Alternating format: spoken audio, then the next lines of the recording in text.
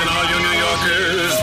Excuse me. Taxi. Okay, man, we're looking around. This is the 77 WABC minicast. Sometimes what's good for the goose is not necessarily good for the gander. You know, I like that. I may start every hour with some sort of a cliche expression that sends a message about what the next few minutes I'm going to talk about might be. You know, that's the new trend in books these days. Each chapter has a quote or a title. I don't know that we've seen that much in radio these days. I may start that. I'm going to write myself a note to do that tomorrow. Now, before we discuss the goose or the geese and the gander, let me tell you what you missed if you did not tune in to the Republican presidential debate that just ended a couple of hours ago.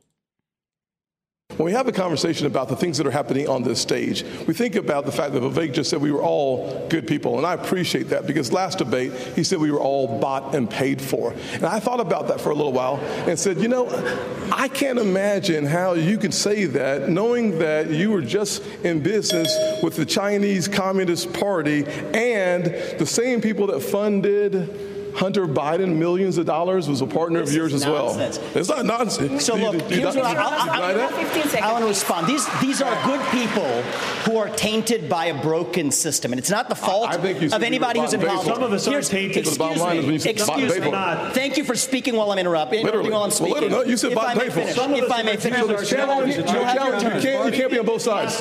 Gentlemen, you'll have your turn. One of the challenges we should have please focus on the issues that matter. We know we did business in China. Everybody knows that. If I may address, focus on holding Joe Biden accountable. That's what we need to be focusing on. I actually agree with Ron DeSantis. Everybody speaks at the same time. No one can understand exactly. your message. What a giant waste of time. This reminds me of, sometimes you'd pay for a Mike Tyson fight, like Mike Tyson against Peter McNeely or something, and it ends in 43 seconds or something along those lines. And you just paid $60 for the pay-per-view, and you invited all your friends over to watch it, and you ordered a pizza, and it's just a gigantic waste of money.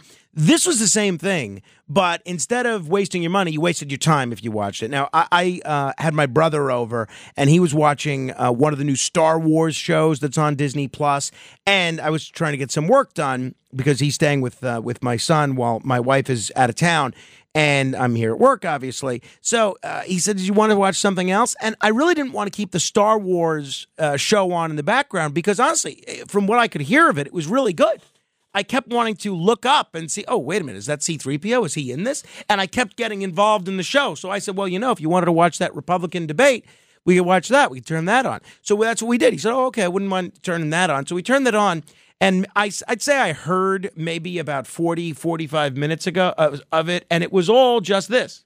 Right when I started my next company, Strive, to compete against BlackRock, to compete against BlackRock, I made a commitment that we would never do business in China. And I will say something. I think you have more than time to explain your point. Well, if I was interrupted by a lot of people here, and I want to be respectful because I believe these are good people, last debate. but I do not believe in these. We're sitting here in the Reagan Library. Yes, I wish you in did the not honor think it was of Ronald Reagan's library, if I may. From one admirer of Ronald Reagan to another. From one admirer of Reagan to another. We cannot do deals with the violate 4 years ago. This isn't productive. I want to hear about that. Let's have a policy debate. What's going on? Let us have a policy debate. Let's have about their record. Let's have a policy debate. And the right answer is we need to declare independence from China, and I will see that through. So there you go. It was 2 hours. I didn't watch the whole thing or I listened to the whole thing, but it was 2 hours of nonsense. Nothing substantive. It was just people taking shots at one another. And to think this is how we choose a president is just beyond my comprehension. Let me talk to you about something that really matters.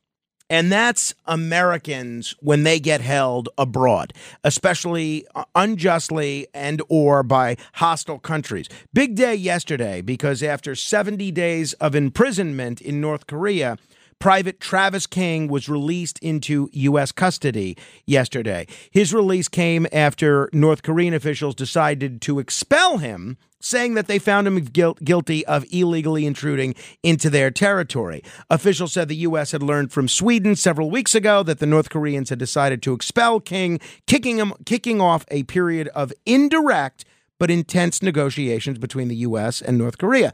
Unlike on previous occasions, the North Koreans did not receive anything in return for King's release. I don't even think the Americans were that hot to get him back. I mean, sure, he was a serviceman, but he seems like kind of a bum. He was in trouble anyway. Of course we want him back, but they don't really want him back. It's not like a Private Jessica Lynch situation. Now, it's almost like trading Lenny Dykstra for Juan Samuel. You know, you just take whoever you can get. The North Koreans wanted to get rid of him. The Americans didn't really give him. They said, oh, we'll trade you Travis King for future considerations. Last week, though, it was a very, very emotional week for the 5 Americans that were back in the United States after being held in one of Iran's most notorious prison. A big relief for them, for their families, and their friends. And they can begin to heal after the trauma of their unjustified incarceration after their years of suffering. Now, last week, the Washington Post, of all places, was incredibly critical of this deal that the Biden administration and, by extension, the U.S. government made with the Iranians. And the lead editorial in the Washington Post said, the Iran prisoner deal continues a miserable cycle of hostage taking. And the Washington Post makes a pretty strong case that Iran, Russia, with people like Brittany Griner and others, they're almost rewarded. Afghanistan under the Taliban, a number of other nations throughout recent history, they're almost rewarded for taking Americans hostage because they negotiate with these countries. The Iranians get $6 billion. Russia gets the merchant of death. We're giving up serious things, either in terms of our own prisoners or in terms of serious money. So what the Washington Post has said is, I'm paraphrasing here, it's a lengthy editorial and you should read it, is that when you agree to swap 5 Iranians for 5 Americans and unlock $6 billion in Iranian oil revenue, that will encourage Iran and other countries to take more Americans hostage. Now, one of the things that I try to do is not go to countries where Americans are likely to be snatched up like a discount sweater on Black Friday. I try to, remain in places like the United States or places where they're not going to cane you for spitting on the street or where you can speak freely without being locked up in a gulag or something. So what the Washington Post says is the harsh truth is that rewarding hostage taking breeds more of the same. Rogue states clang the jail door shut and wait for the next payoff, and they almost never suffer consequences for stealing people off the street. The best deterrent, according to the Washington Post, would be for the United States and other nations to refuse to negotiate for the release of such hostages. But that has proved unattractive for U.S. officials who have struck unbalanced deals to free innocent Americans from foreign cells. Such decisions can only inspire a mix of understanding and regret.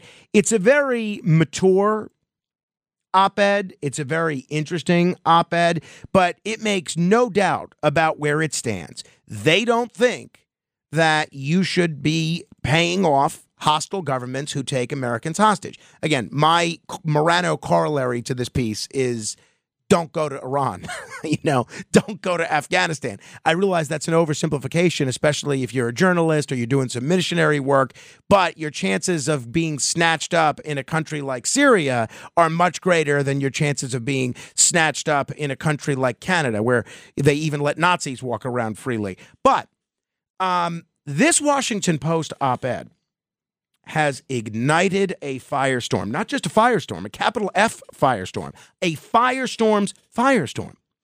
First, what happened is the Secretary of State, Anthony Blinken, privately expressed his concern about the op-ed to a reporter from the Washington Post during the UN summit in New York. He said, look, you can't do this. This is going to, if you're publicly calling us out on this, this is going to result in us having a more difficult time getting Americans back.